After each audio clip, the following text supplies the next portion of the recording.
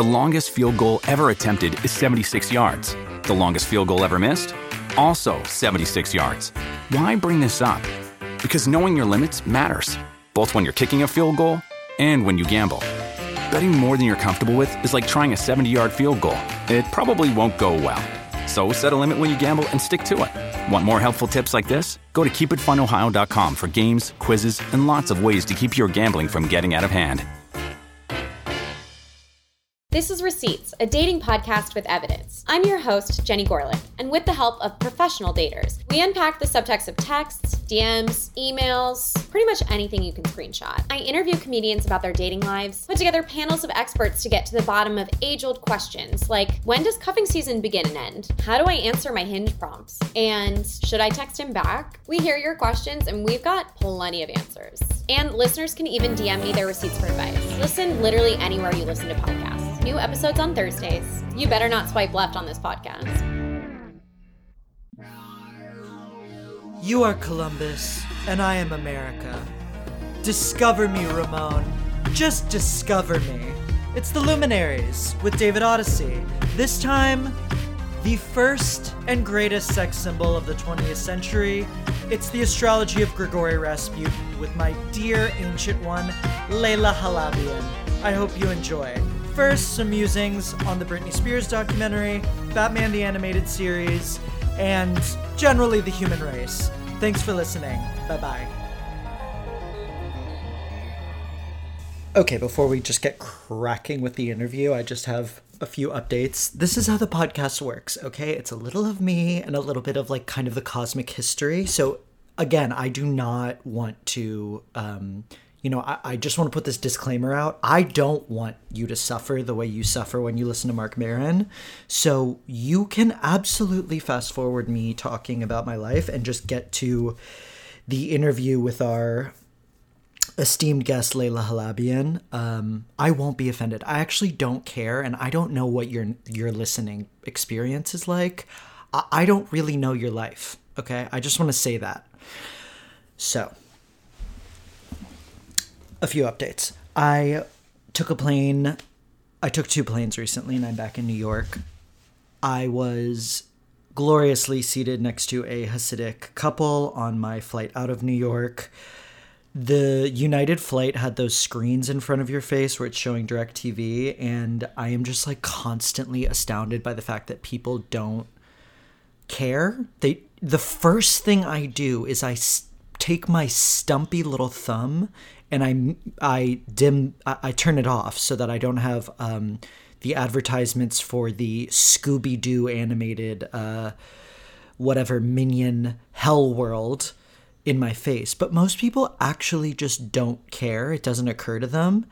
And to add insult to injury, the Hasidic couple next to me on their device chose to watch the Sarah Jessica Parker Greg Kinnear vehicle. He's just not that into you. And let me tell you, watching them watch it, I don't know what happened after the Family Stone. I don't know what happened with her. She and Claire Danes both really took severe turns. I think Claire Danes not for evil. But Sarah Jessica, that movie, I was like, there is no possibility that this is okay for anyone. My HBO Max has Batman the Animated Series. I am loving. It's such a beautiful show. And it's weird because anything like that in that style, I would think is so like Slipper Room, Comic-Con, steampunky in the worst way. But I think the show's so elegant. And especially I watched, I think it's Feet of Clay. And I watched the first episode of season 2. So Feet of Clay is Clayface, who is this like old Hollywood actor who gets turned into this like deformed mutant clay monster, which I used to find very erotic when I was a child, is trying to steal these like compounds from Wayne Tech so that he can become handsome again. And Batman like goes out of his way to thwart him in this really sick way. And then the next one, which I remember from childhood is Poison Ivy moves to the suburbs. She's reformed. She has a husband and kids. Of course, the husband and kids are plant monsters. And Batman stops her. And both episodes were really interesting to me. I mean, this is not interesting. I sound like a 19-year-old in a queer theory class. But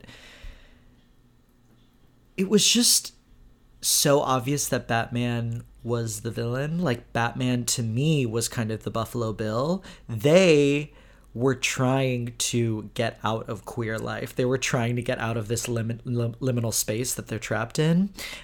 But Batman was like this enforcer where he was like, oh, no, you don't. You are not moving to the suburbs. You are not getting your face back. You are going to stay with me in like this hell. Which was kind of amazing because that's kind of how I feel about all of my friends who are in successful relationships, or just like, I felt so, I'm going to sound like fucking Cruella de Vil, but like this Thanksgiving when it was a faux pas for people to post pictures with their family, I was a pig in shit. I was, if no one can be happy, then I'm happy, right? Rather than I'm unhappy and I have to watch you post your sick National Siblings Day shit, which is so disturbing. It was this year I was thrilled to enforce terror. So it was just interesting, and like, the show, which does posit Batman as the hero, does have these aspects of questioning the cop, where it's like, who is this person and why is he doing these things? And the way that he is not about restorative justice. Like, they are his family and they are his equals, but he won't let them go. Which is sad and poetic and beautiful. I finished Angel Season 4. Thank you so much for asking. Really, I think like Westworld could never, Game of Thrones could never. Like, I don't think it's just crazy that in the Buffyverse they do a season about Scientology. Like, it is so insane to me. And that Amy Acker, Fred, is the like, she gets her own Body Snatchers episode, like, always meant a lot to me. And the actress who plays Jasmine, who's the superhero, who is Lawrence Fishburne's wife. Hold on, I know her name. Gina Torres. Oh, ex-wife. Gina Torres as the arch-villain is incredible. She's gorgeous. She's statuesque.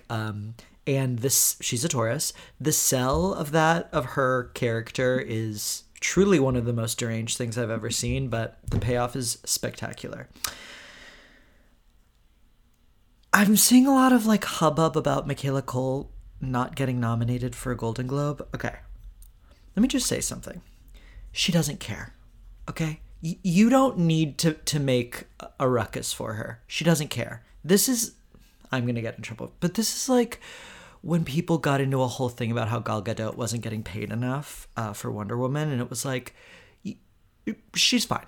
Like, I don't think she cares about the Golden Globes. The Golden Globes is for like, what is the Golden Globes nominated, The Tourist with Johnny Depp and Angelina Jolie, okay, for Best Picture.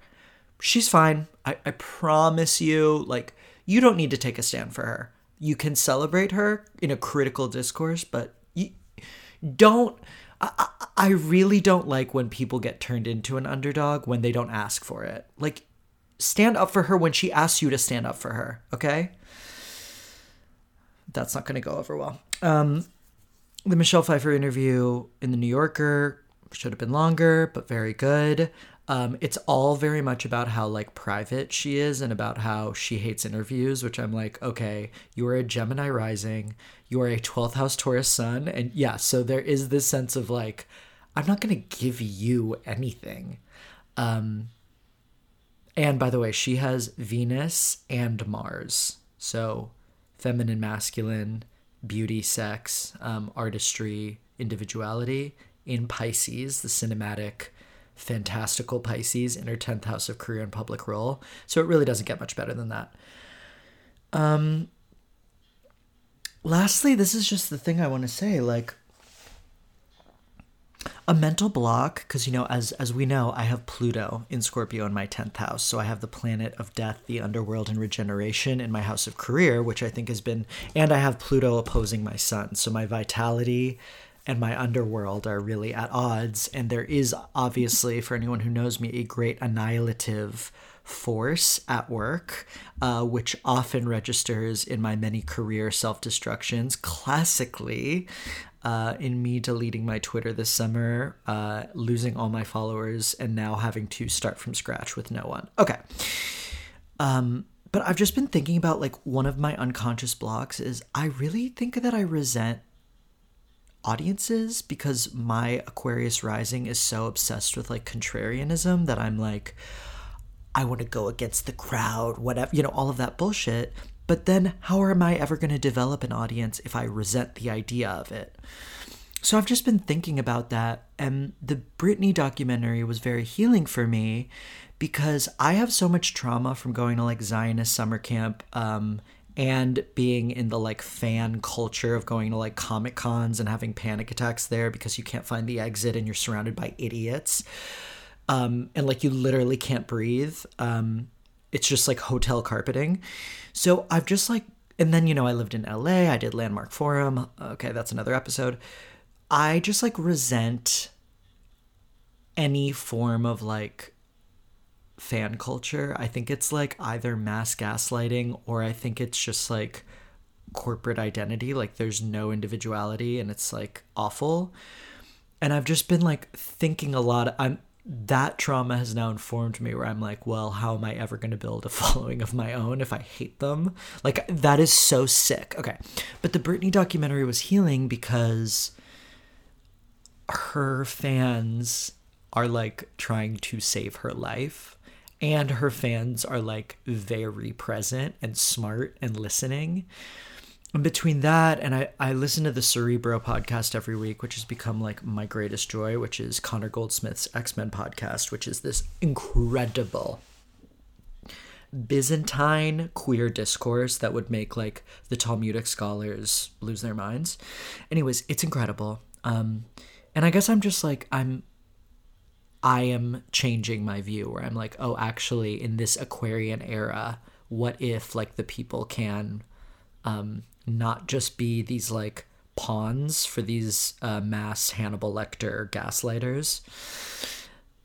Obviously, we will be doing a Britney Spears astrology episode on this podcast. Don't you worry, that is a solemn vow, and we will get cracking on that. Okay, the guest I'm about to introduce, Layla Halabian, is one of my oldest, dearest friends. I have known her through many revamps, weight fluctuations of my own, and makeovers. And this is the person who recently taught me how to mute words on Twitter. So now I never have to read the words, "Here's a fun fact," ever again. And I don't have to jump off of a bridge. So that's exciting. This was a pleasure, and I hope you enjoy it. Thanks for listening. Welcome to a very special episode of The Luminaries. As this episode is coming out, I think a day or two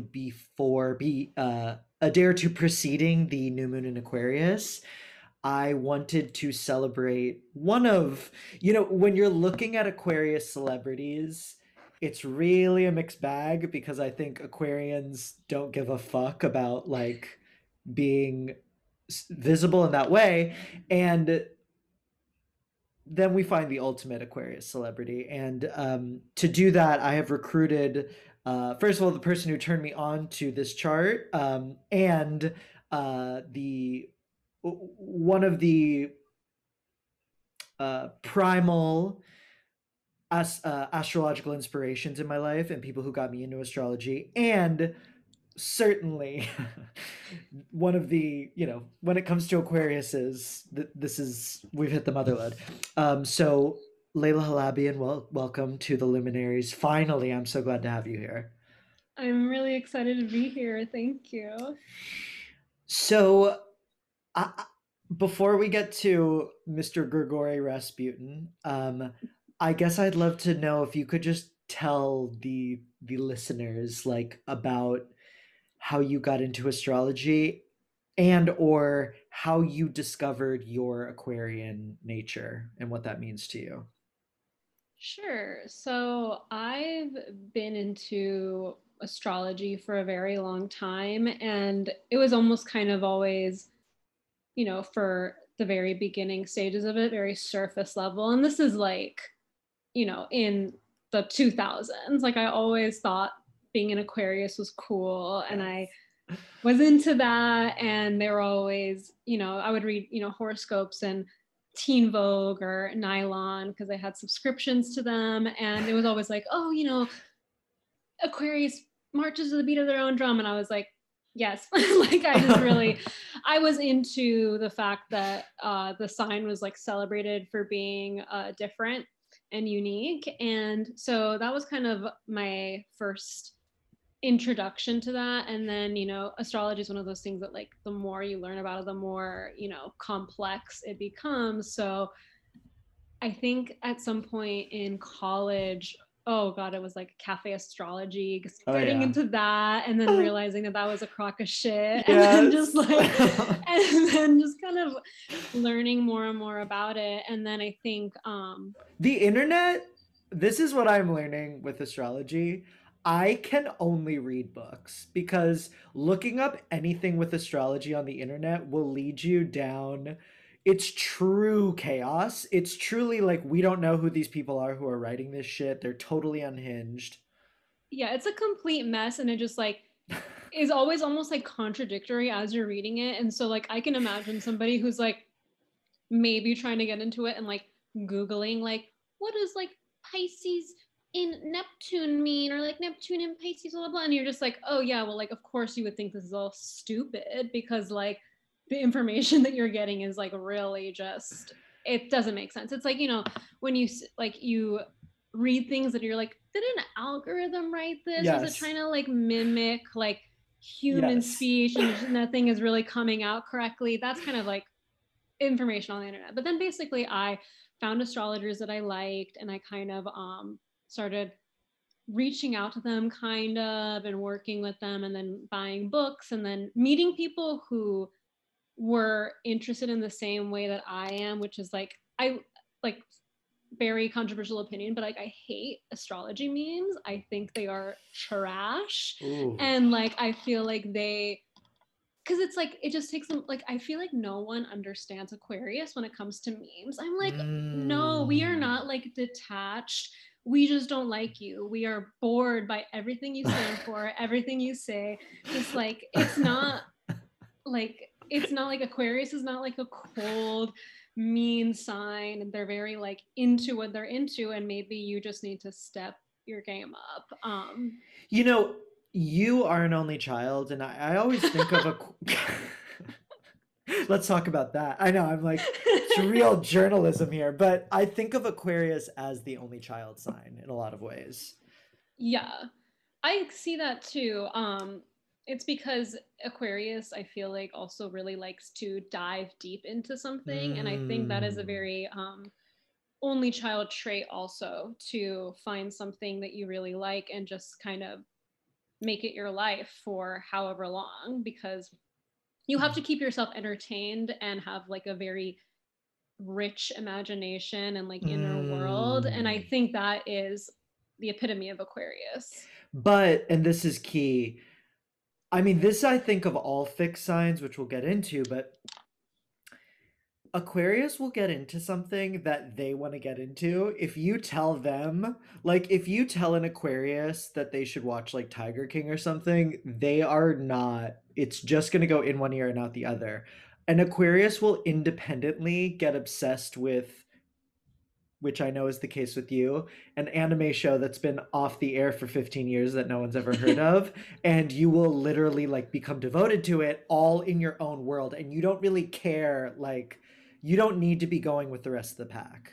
Exactly. Like a very good example of this is that I just watched all of Euphoria last weekend because I felt like it was a little too popular, and I was like, I'm going to wait for the hype for it to die down, which just happened to be like a year and a half after it came out. And like 2 Christmas episodes later, like I'm finally like, okay, like time to press play. And so there we go. That's kind of actually, to take way. that to the next level though, you iconically once said to me, like, can I make fun of all the teens for doing the makeup on Euphoria? Yes. Do I need to watch Euphoria to do that? No. Which I think is very Aquarian of like, you are actually quite tapped into what's going on and what the trends are, which is very Aquarian. Like, you can see what's coming, but like, don't waste my time. And like, you don't tell me what to do, you know? 100%. Yeah. Like in, my most childish impulses, sometimes like when someone's like, in good faith or whatever, trying to tell me to like watch something or read something or something I should be into, I'm like, you have no idea like who I am. And then like later on, I'll maybe get into it like a year or two later and then I'll hit them up and be like, oh, you were right. Like, thanks. I'm never going to be like, oh, I never said that, but I will do it on my own time. Because also we don't believe in time. That's another thing. Okay. Like linear time is something that I don't co-sign that. And I have to live in a linear timeline, but I'm not really about it. So in a lot of ways. Aquarius is co-ruled by two planets. The classic planet that it's ruled by is Saturn. The modern planet that it's ruled by is Uranus. Saturn is the planet of time and structure and age. And Uranus is the planet of revolution. And Saturn also rules Capricorn, which I think Saturn fits better with Capricorn. But I think Capricorn is truly ruled by time, and Aquarius reinvents time. Aquarius is just like, I get it. Aquarius understands the structure, and they're like, I think Aquarius can completely morph it and make it into whatever it wants, and it's not governed in the same way by Saturn in the way that Capricorn is, I think. Yeah, I get that completely. Like I think Aquarius needs and enjoys like a loose structure just so they can like fuck it up between it, you know what I mean? But they don't need everything to be completely like loose, like the way for example like Pisces might. Stop. Where they need everything to be like, just it can be kind of like out there and like spread all over the place for Pisces, whereas Aquarius is like, okay, cool, we can have it spread all over the place, but like it still needs to be like in some sort of container as it's happening. It's kind of like how I view, I guess, time in that sense. I want to talk about, okay, so let's just start about Rasputin. Well, before we start, could you just kind of tell the listeners who just broad vibes, who Grigory Rasputin was?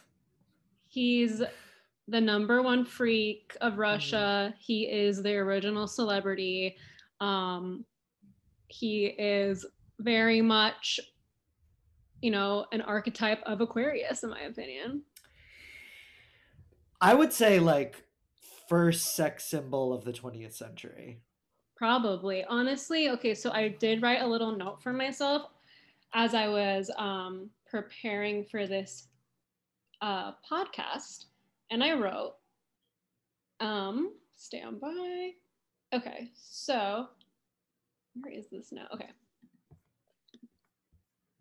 So I wrote that if Rasputin shaved and lived in the Lower East Side, he would be drowning in pussy. Yeah.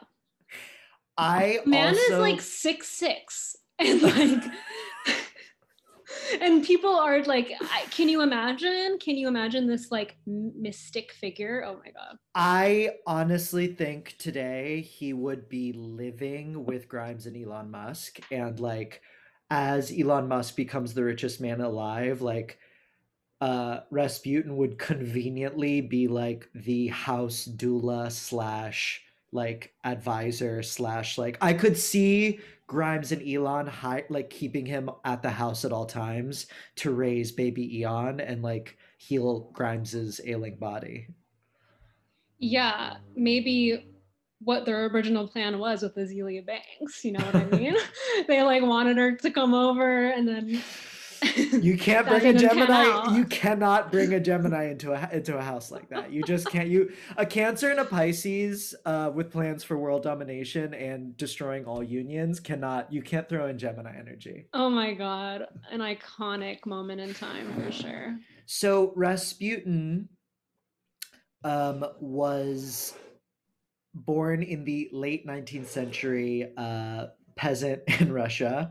We'll get into some of the details, but he rose to fame when he emerged in the St. Petersburg scene, and he had a religious conversion experience, moved to St. Petersburg, became this kind of like star at these salons, and eventually was introduced to Tsar Nicholas and Empress Alexandra, who took him on as like this kind of he's doing everything for everyone, but most famously, he was really close with Empress Alexandra, and she wanted him to heal her son of like hematoma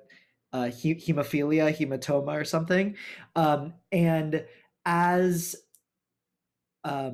Tsar Nicholas left the country for World War I, he and Empress Alexandra largely took charge. And by this point, his reputation as a mystic and as a sexual powerhouse, deviant, lunatic star got him.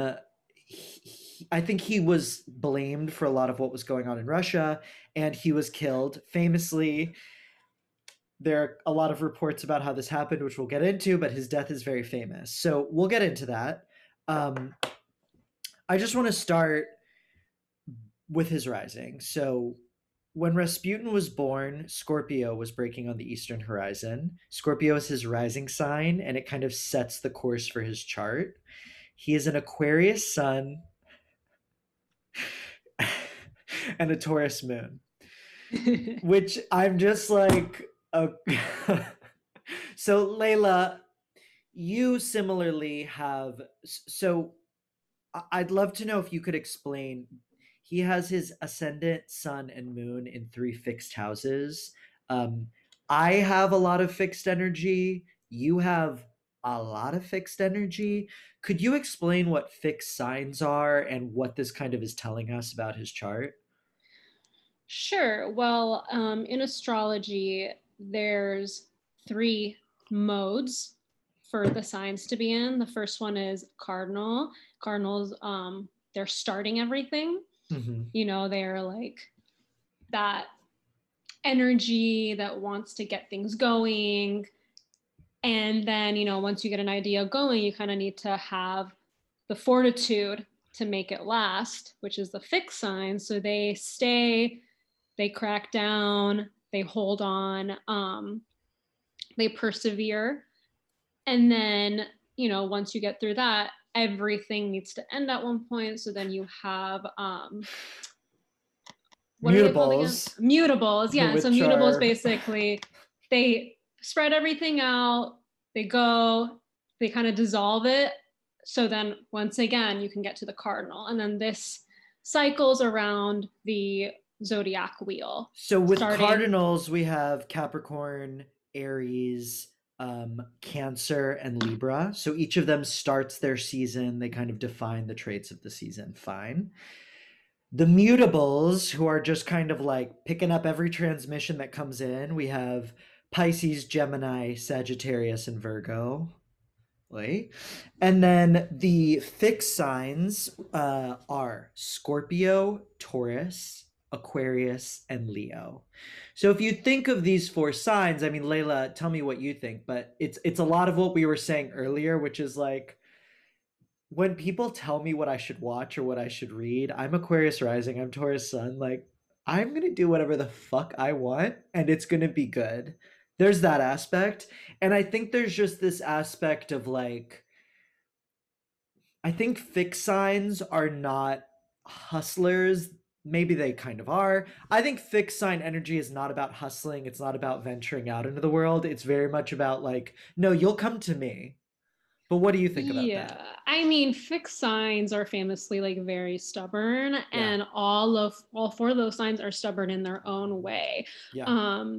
And like personally, I'm a Leo rising, Aquarius, Sun, Taurus, Moon, and like I kind of like make a decision and I'm sticking to that kind of thing. And so it can, definitely is something that's like my nature is to not want to change and let go of certain things. But it's something that's like, I feel like all fixed signs have to work on, because you have to be able to adapt. And like, that is what mutability is. It's like, you can adapt. That's why Gemini is like, you can throw them into any situation and they will like kind of they will cause chaos that'll be entertaining to them, kind of thing. And the issue with yes, exactly. The issue with mutables though, is that versatility,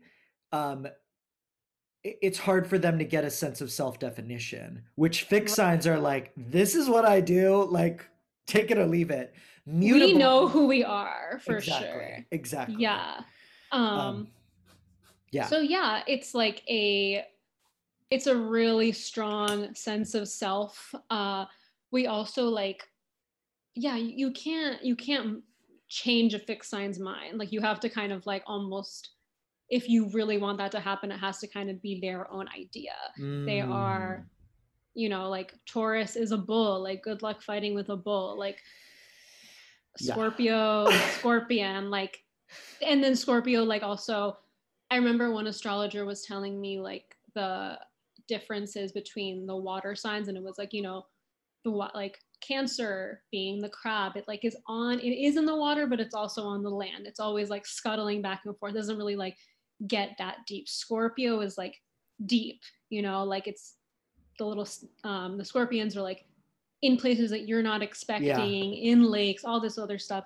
And then Pisces is just like the bottom of the ocean. It's like dark, you can't see, like you gotta go off vibes kind of thing. Like that is what it is. But yeah, I mean.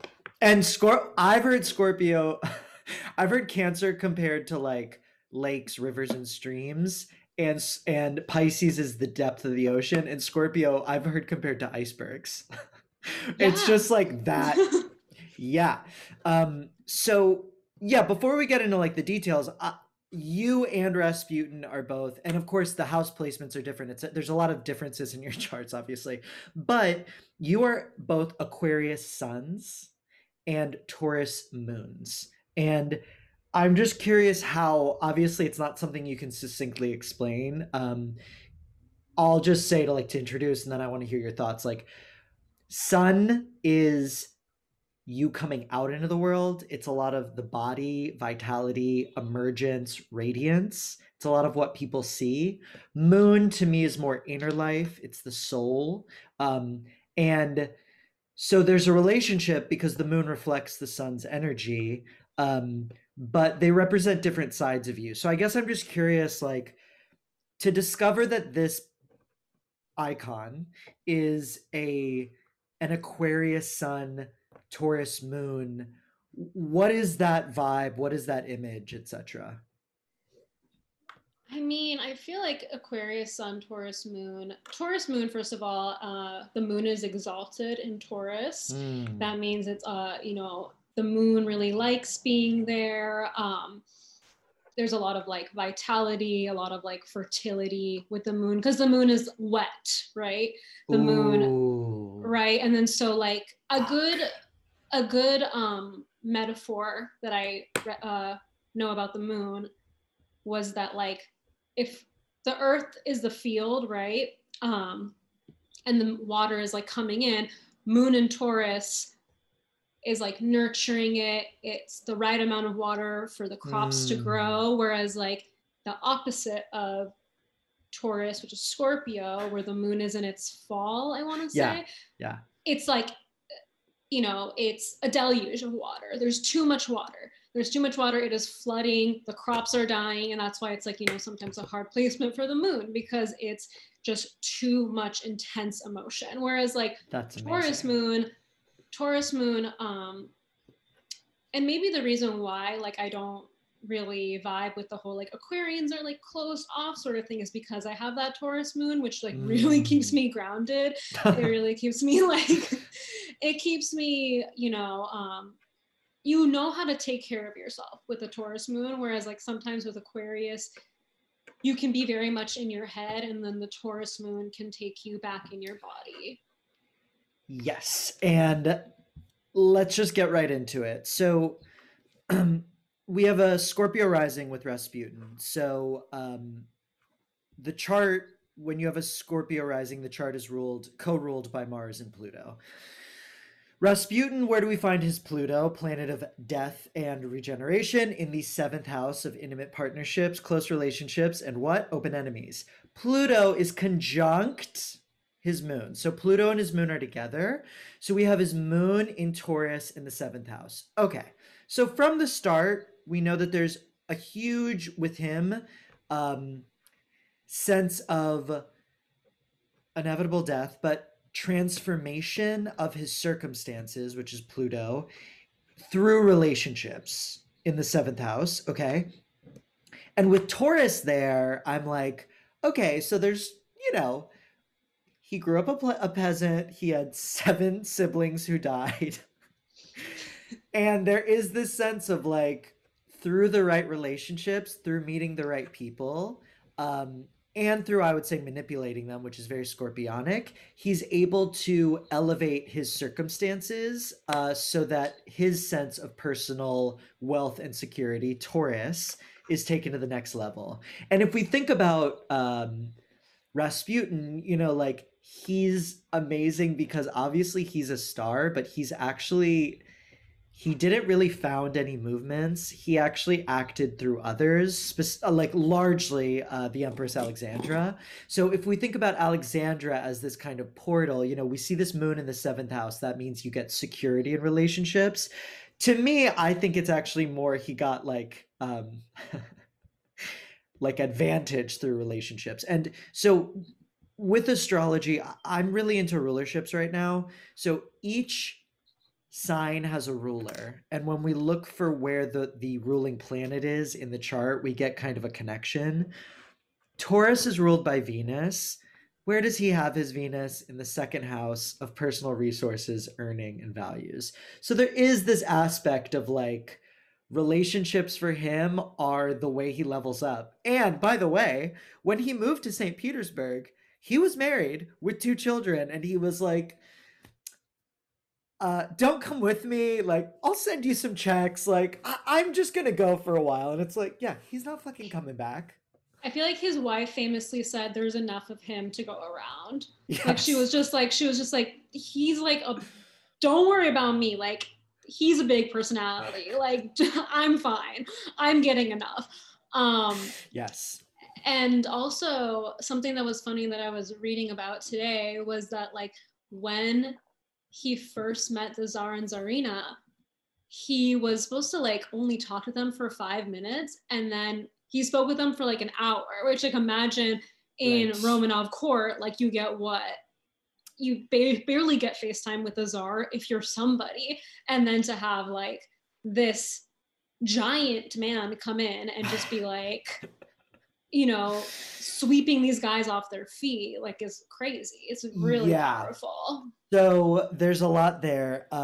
He has a gorgeous sextile pattern. We see this like stunning blue triangle that links Saturn in the 2nd house, Mercury in his 3rd house of communication in Aquarius, and then Neptune and Jupiter in his 5th house, Aries, of 5th house of like pleasure, romance, sex. Not sex, pleasure, romance. Oh my God, he has Jupiter in the 5th house. It's outrageous, Layla. Of course he does. For him, his communication is like, his communication, there's some issues there that leads to his death, I think. But in terms of that sextile pattern, I wrote this down. Mercury sextile Jupiter is a translator placement. Mercury and Saturn, I think, is right place at the right time. So I definitely think he like came in and he's like, yeah, I'm an Aquarius in my 3rd house. Like, I am going to fucking rock your world, Yeah, for sure. Oh my God. god. Okay.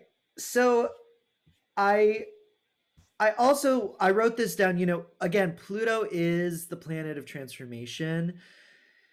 Scorpio is the sign of transformation. His chart is dominated by Scorpio. Pluto is the ruling sign. I wrote this quote down: acts as a catalyst for healing in all of his or her relationships.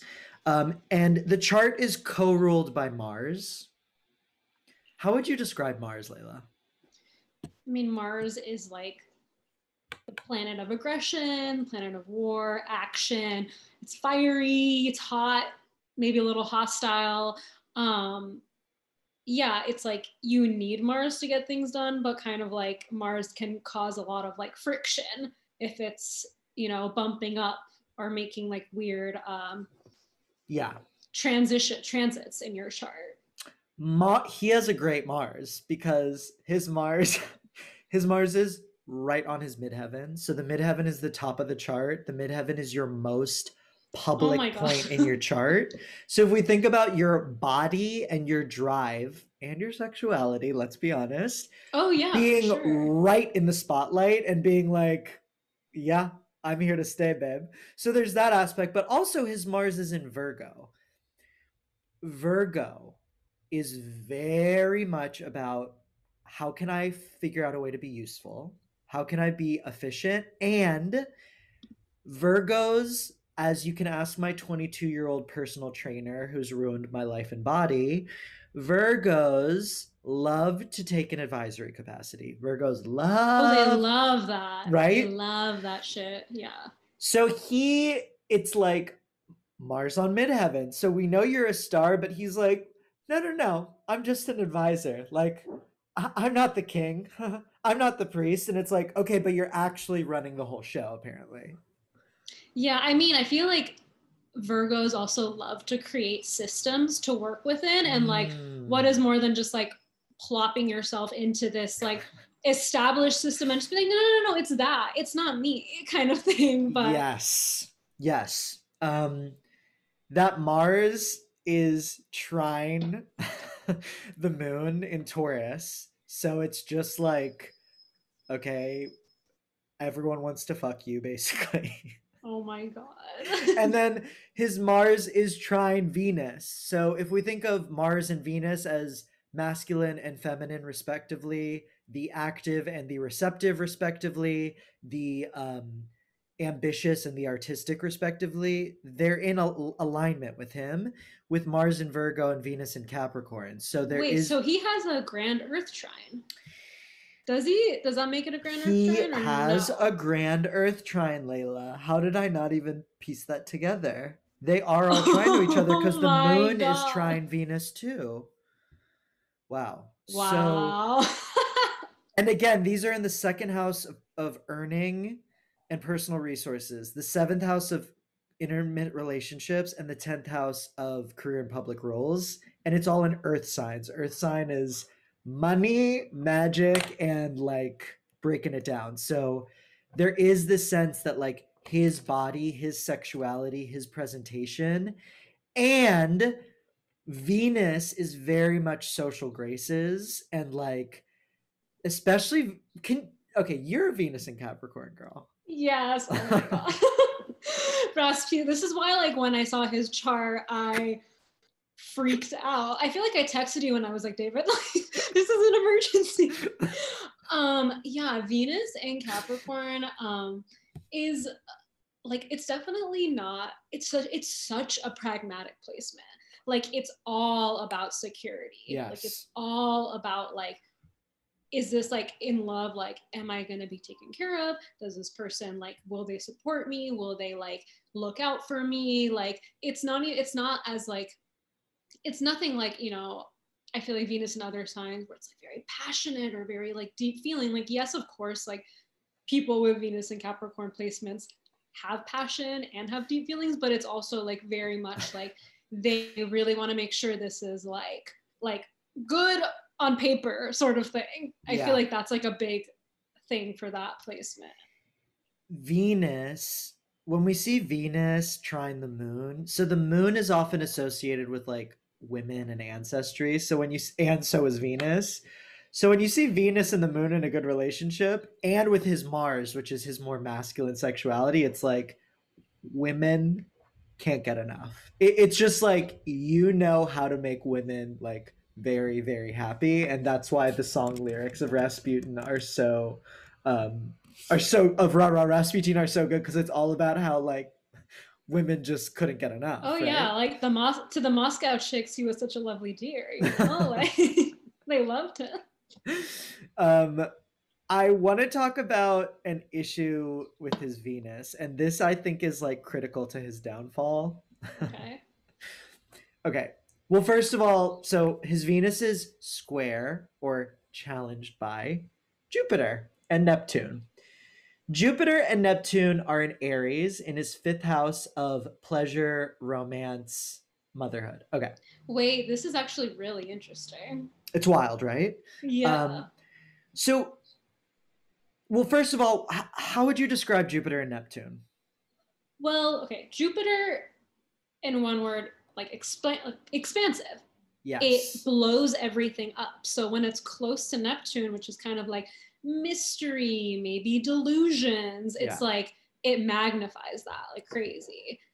Yes. And yeah, like it's I feel like whenever those transits are happening, it's always kind of like, make sure you know like what's real and you're not getting carried away with stuff.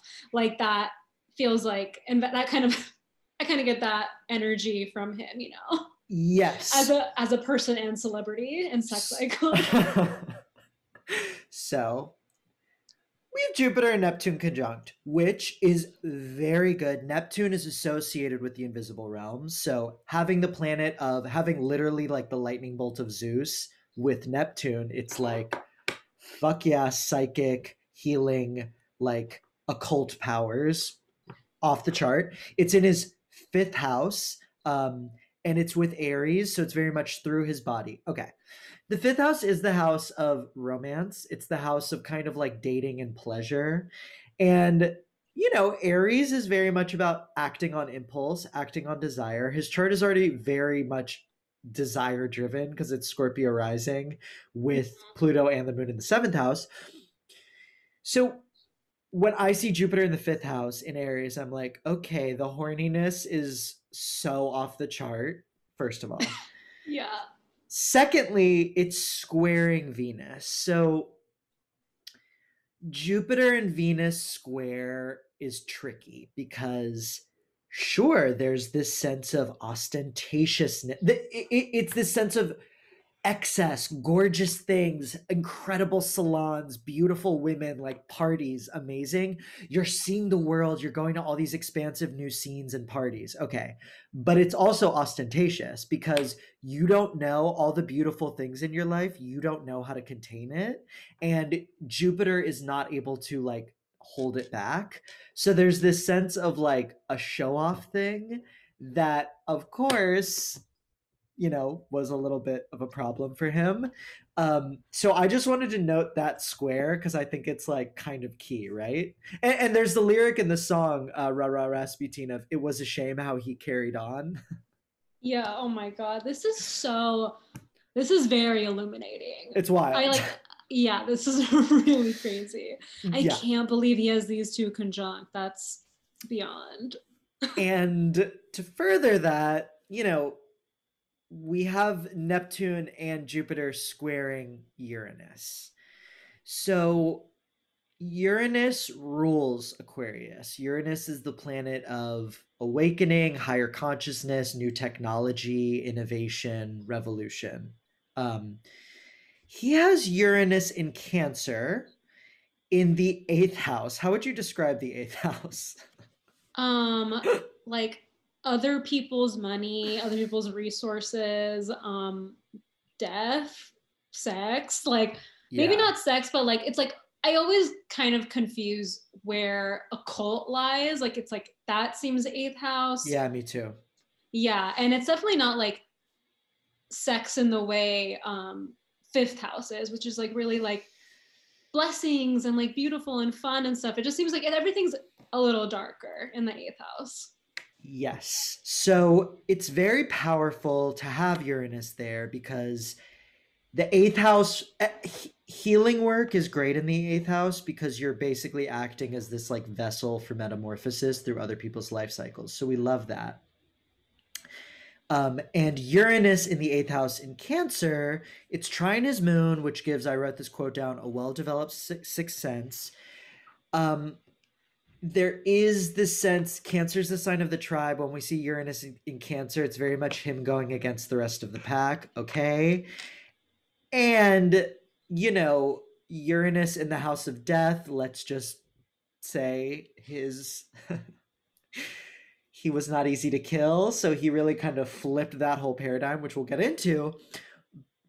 And, you know, Uranus is very powerful. It rules his third house, the third house of God, the third house of expression.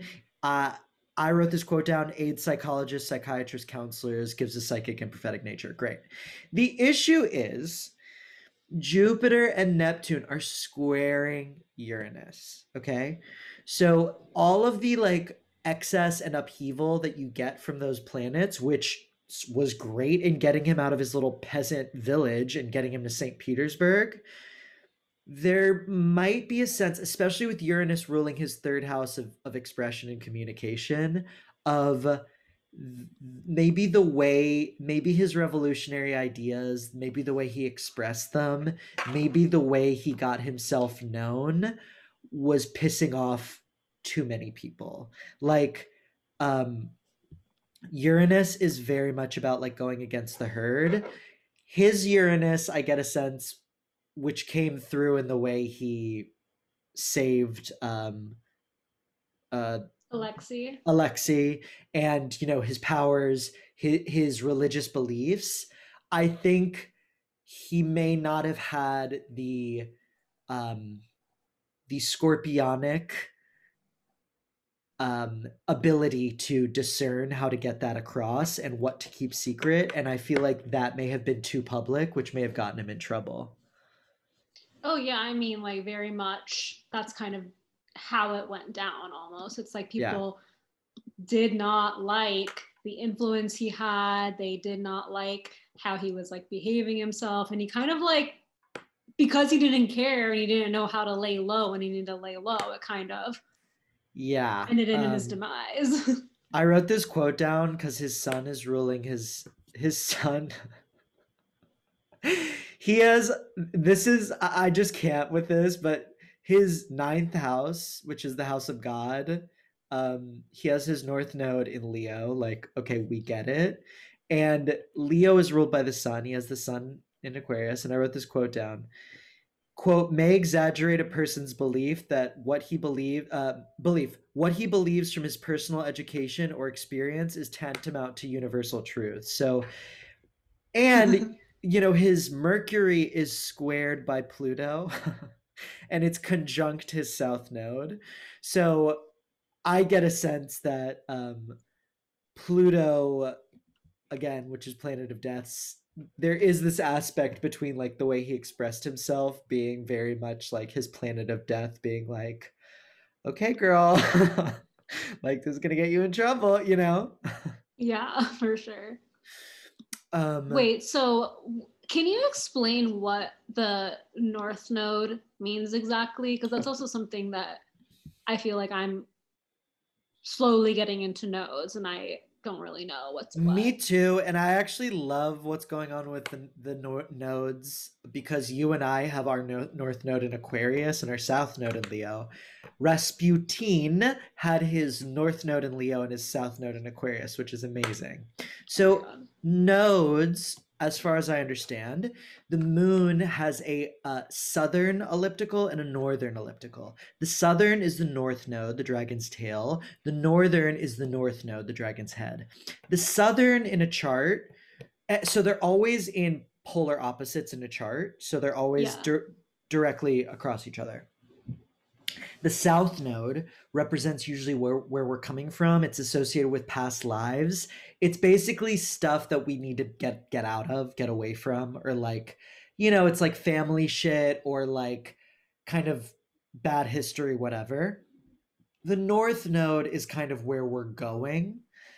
I think of it as like our future legacy.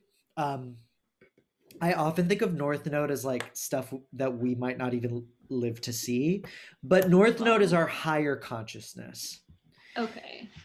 So I think with Rasputin, when I see, so for instance, we 1990 children, our North Node is in Aquarius, our South Node in Leo, which to me is this kind of cosmic uh, course correction, which is like we are the generation that was like doing MySpace and like is very much about like what's your brand and very egocentric. Our North Node in Aquarius is like this kind of push towards like actually we need to have an ethos. We need to be a part of something bigger, not we just need like community. We need yeah, yes. we can't just be like alone in our own brands and in our own like little universes. Yes. With Rasputin, his North Node was in Leo, very close to his midheaven in the ninth house of God, which is to say, good luck.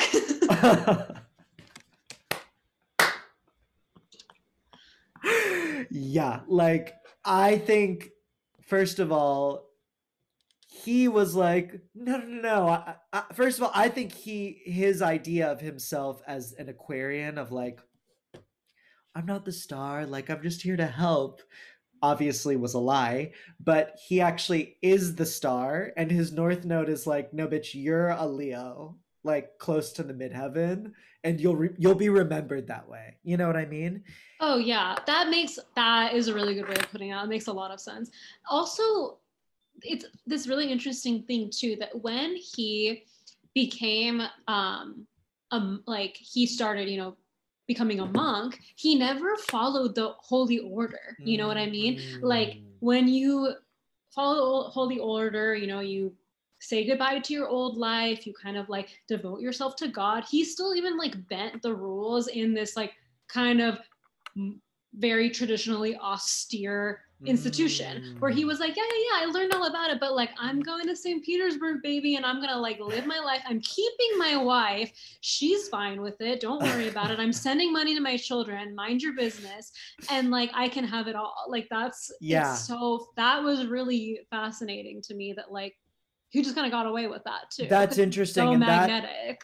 I think like the Uranus Jupiter square, that to me there's a lot of itinerancy there. So there's a sense of like, and especially Uranus in Cancer, there is this sense of like, I don't need a fucking institution. Like I am the body. Like I am the power. Like I don't need to get certified as any sort of monk. I am like the chosen one. Yeah, it's like the holy orders are good for you. Like I don't need to follow them. Which actually, I have to say, that brings me to his Lilith and his Chiron. Ooh. His Lilith and Chiron are both in Pisces, and Pisces is obviously the sign of Christ. Pisces is the sign of monotheistic religion in the age we are fast escaping. Could not get, like, the Aquarian age could not get here soon enough. I love that he has Lilith and Chiron there, because I'm like, oh, you had like a dark Christ narrative, which is like you were crucified for your beliefs, but there is this sense. And I'd love to know your thoughts of this, but like Lilith in Pisces and Chiron in Pisces, especially opposing his Mars, is very much like I am never going to be tamed. I am never going to be part of like the institution. I am a holy man, but like you are not going to control me. And that Mars at the midheaven, I could see those are all of his critics on the public stage. And his Mars and his Lilith are being like, I don't give a fuck what you think about me. Like you can come for me. And then of course they did. I love that interpretation. That's like, I feel like that checks out. I admittedly don't know much about Lilith. Like I know she's kind of like repressed sexuality. Is that correct? And then Chiron is like the original moon. Like but I don't really know what that means when they're like in places in charts. I know my own placement, but like I don't really like, I'm not that good at the interpretation of these two places. I'm still learning, and let me just tell you, Lilith placements is one of the number one examples of every time I look it up on one of these websites, I wish I hadn't, because it's That's like, exactly why I don't know what it is, because I right? look it up and it's like, you are a dark sexual beast, like blah And blah it's blah, and I'm just like, I don't know what you're talking about. Like, be more specific. None of this is like really I know. resonating. Yeah, that's why I would say Lilith is repressed and exiled sexuality. And Lilith is the moment when you in your chart are just like, I am never getting fucking gaslit again for this reason. And when we see it in Pisces, of course it could mean a lot of things. But for him specifically, in Pisces, right by his IC, right? His IC and his South Node. So the base of his chart, we have Lilith, Chiron, and then we have his Mercury. So that Mercury, which is like maybe espousing beliefs that no one wants, that people want to hear but are also threatened by, squaring his Pluto. And then we have his Lilith, which is him being like, I have been kicked out of, I don't, Lilith is one where you kicked out of the Garden of Eden, one where you kicked out of paradise. So that's him being like, okay, I'm never going to fit in with the scene. I am never going to just be a normal holy man. I am so much more. And you're not going to tell me. And then there is this sense of like, okay, well, he will be crucified. He will be punished. Yes, he will be punished, and he'll be remembered, but it's an inverse too, because Lilith is very much sexuality. So he gets remembered as this kind of like sexy figure rather than this like boring Russian priest. He's actually this like sex symbol. Wow. Oh my God. Iconic. That rocks. I love So what else is like coming through for you, etc.? Yeah, I mean, I just can't. I like also was thinking about how he had this like ability to calm the Tsarina, which like everyone like they think back on like why, because he ultimately like did help Alexei, but it was like, everyone was like, yeah, he probably was like, he had this like hysterical mother who wanted to save her son, and he kind of just like calmed her down, which like probably calmed the child. And then also another thing was that because he denied all doctor prescriptions, which like at the time they would probably just give him aspirin, which thins your blood. So he was like, no, like I'm only praying, get these pills away from him, which like ended up helping him. But yeah, I was also wondering like the ability to calm somebody down, and like where that kind of like, oh, that's so that interesting. like the centering of emotion, I feel like that kind of like ties it back to his Taurus moon, just being able to like bring it back to this like state of calm, because like a lot of, I mean, his chart is very chaotic and alluring, but like that is the one thing where you're just like, okay, like everything is chill right here. Yeah, and I would say too, like, his 8th house where he does that healing work is co-ruled by Cancer, which is obviously a healer's sign, but also by Gemini, which is the sign of communication. As we said earlier, he has Virgo, which is more the sign of advisory in the 10th house of career and public roles. Gemini and Virgo are ruled by Mercury. As we said earlier, he has this very structured, supported Mercury in like where Mercury belongs, which is the 3rd house of communication and expression.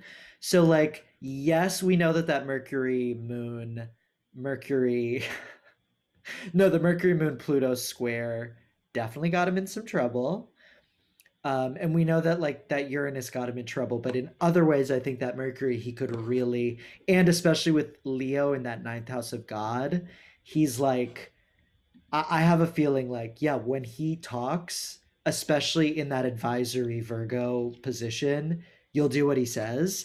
And I can totally see taking an advice from a 10th house Virgo Mars conjunct midheaven. You're like, yeah, whatever he says, I'm going to do. And I believe. Like, that's pretty powerful. Wow, yeah. I can totally see that. And yeah, Ooh, I agree. David, this interpretation of his chart is so illuminating. I love it. It's blowing my mind, and I agree with you that it's not just that he has the moon in Taurus, it's he has the moon and Pluto in Taurus.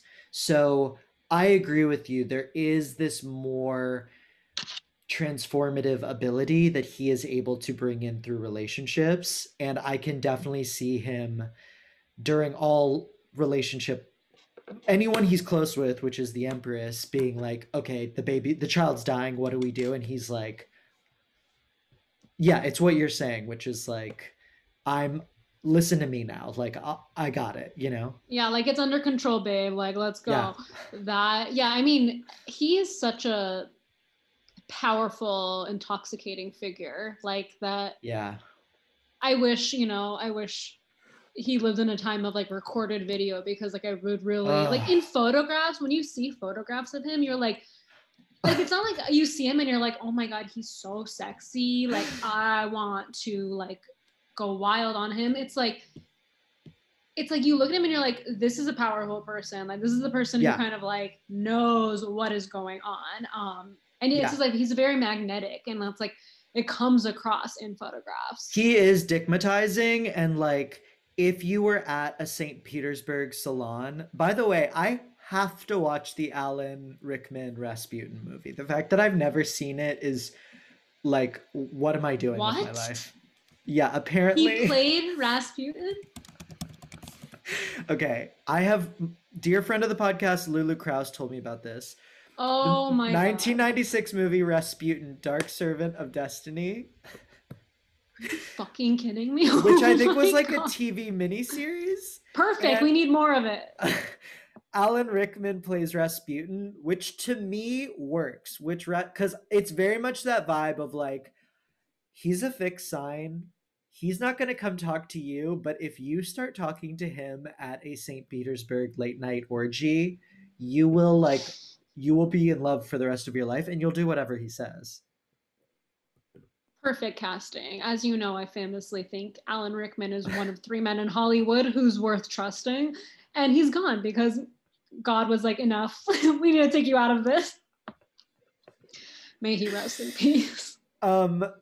Yeah, the last thing I just want to take note of is like Saturn's in Sagittarius, which, once again, I'm not saying that Saturn equals downfall, but I just want to say like those Sagittarian ideals, and we know that Sagittarius energy, Sagittarians are not very good at like putting a lid on it. I really think it's a shame how he carried on, essentially. I just think that form of expression got him in trouble. Okay. I just wanted to know, he died. Can you explain the legend of his death? Yeah, so there was a Tsar loyalist who, hated him, hated the influence he had, thought that he was causing like way too much trouble in court, and basically like invited him over to his like castle, and was like, okay, like sit down, like have some sweets, basically like poison the sweets, poison the wine. And he ate it all, and he was like, nothing happened to him. And then so he shoots him, right? He shoots him how many times? It's like, yeah, where is it? Yeah. So cyanide laced cookies, multiple glasses of poison wine, shoots him once, doesn't die, shoots him multiple more times, and then throws him in a river. And then when they find his body, they find out that he died of drowning. Like, they still didn't kill him with like 3+ gunshots and poisoned food and drink. Like, indestructible. Like, can you imagine? Oh my God. I think it's the funniest thing. It's amazing. So I just want to give I did a little research. So this happened when Jupiter went back into Aries. So first of all, we're at his Jupiter return. I don't think Aries are the most tactful often, not always. But you know, you're having your Jupiter return. Your Jupiter return is like, babe, the party is on. Like, let's get into it. And there is just this sense of like more, and things being like a little bit too excessive. So, first of all. Secondly, Saturn at this point was in Cancer. So I think I just want to check. I wrote this down. Right. So he's going through his Saturn opposition. And I think he was going into he was about to start. No, he was in his Uranus opposition. So essentially, you know, we just had some big factors at work. If we think of other famous Uranus oppositions, we think about um, like Oscar Wilde, which is like high, low. And I think that happened with Rasputin, which is like at the peak of his powers, things just came really crashing down. But yeah, I would definitely just say like, I loved you wrote this note, which is like, try to kill someone with triple fixed sign like power. Keep trying, like, especially a Scorpio rising, like, keep trying. There is a quote from the guy who tried to kill him, and I think he wrote this in his memoir, and he writes, "This devil who was dying of poison, who had a bullet in his heart, must have been raised from the dead by the powers of evil. There was something appalling and monstrous in his diabolical refusal to die." Like, oh my God, it's so like, he just evokes such strong feelings in everyone he's around, which I find extremely admirable. And honestly, those are the people in history that we remember. It's so good too for that Lilith and Pisces, which is him being like, well, Christ rose from the dead, I will too. And it's so good of like that Pluto and Taurus, because Taurus is very stubborn and his Pluto is like, no. Just all of it. It's like, it's so good. Wait, yeah. So he died during his Jupiter return? Yes. And it's Jupiter and Aries in his fifth house of pleasure. And it's like, yeah, party on, babe. Party till the literally like, going out, drinking wine and eating cookies and like, fuck, you know? I know. And he's like, oh, this wine's great. I'll have another. And they're like, are you sure? Insane. Oh my God. Yeah. It's really chef's kiss, as you say. Okay. Is there anything else you would like to say? Actually, this is what I want to ask you. So, at the time that this will be coming out, which I think will be February 9th, we'll have a few weeks left of Aquarius season. Obviously, Jupiter and Saturn are in Aquarius for 2021, except for a little dip this summer. You and I, and when this comes out, we're having a Mercury retrograde in Aquarius. So a lot is happening with Aquarius. And I'm just curious, like, what is your vibe check for this period, for this month, for this year that people can think about? I mean, personally, I find Aquarius season very invigorating. I am obviously a little biased, but I do think that it is, you know, it is a time to like, where you have things, you can like rethink a lot of things and like reimagine. And I feel like where we are in the world at this point in history, it's like we've been so suffocated by the powers that be, by like institutions, by like tradition, by everything, that it's like we've completely lost the ability to imagine what a different world could be like. And I like kind of encourage people to just like look at their chart and see where Aquarius lands in their chart and kind of just like reimagine what the themes of that chart could be for them, and see like kind of just like try to like view it from different perspectives and stuff, just try to like bring in that Aquarian energy into their life. But yeah, I mean, Aquarius is like a time to have fun, in my opinion. I like really think it's like Aquarius is very like life of the party if we like you kind of thing. Yes. And as I think we've learned from Rasputin,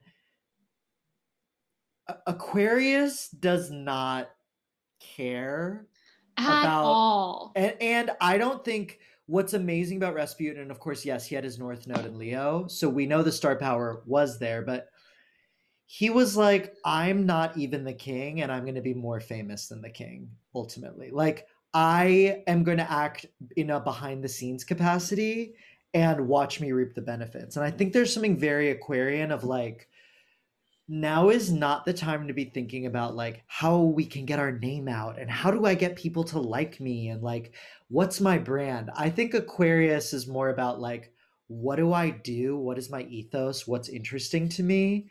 And like I think the Aquarius vibe is very much like I don't need to be front and center. I can be the most interesting person here just as the like royal vizier, you know what I mean, and then steal the show. I think that's a really astute way of putting it. It's like, yeah, you don't. I think it's also really nice to just try to imagine what the world could be in like in a year, in 5 years, and not even in a personal 5-year plan kind of way, because I feel like that's like we're not Virgos, like that's not what we're about. It's kind of like, what kind of person would you want to like be in that time? Like what is like the personal growth that you would want to make, and like what is like just like letting your imagination really go wild for a bit, and then once you do, you can like come back and try to see how it can be accomplished in reality. Yeah, I love that. Okay, Layla, where can people be following you? I am only on Twitter. I refuse to be on disgusting Instagram. Mark Zuckerberg can kiss my ass. And yeah. Iconically, Layla, this is what works in our friendship. I can only be on Twitter once a month without getting scared that I'm going to get like bullied in the playground or whatever bullshit. But I love Instagram. Layla is like, you can let me know if anything interesting happens, but I doubt it. Meanwhile, Layla rules Twitter. So we have that kind of balance. You know what? I might be even doing some of the bullying. It depends. I hope so. Yeah, so I am on Twitter at Laylology, which is LAYLOLOGY. Slay. And of course, people can follow your incredible writing at Nylon, among other venues. Yes. Okay. I have been David Odyssey. You can follow me on Instagram at David_Odyssey if you'd like to book a reading. And by the way, if you want a tag team reading with Layla and me, listen, we can make anything happen. Like Rasputin, we are freaks. You can DM me or email me davidodyssey@gmail.com. Layla, I want to really thank you. This was actually like one of the best ones I've done. This was so much fun, and like what a way to celebrate Aquarius season. So thank you. I love talking Astro with you. This was my pleasure. Likewise. The Luminaries is made with love in New York City. Consulting producer Carly Hugendijk. Music by Henry Kapersky and art by Greg Kozatek. To follow me, book a reading, that could be tarot or astrology, check me out on Instagram, David_Odyssey, or email me, davidodyssey@gmail.com. Thanks for listening. Please like, share, rate, subscribe, etc. Mwah.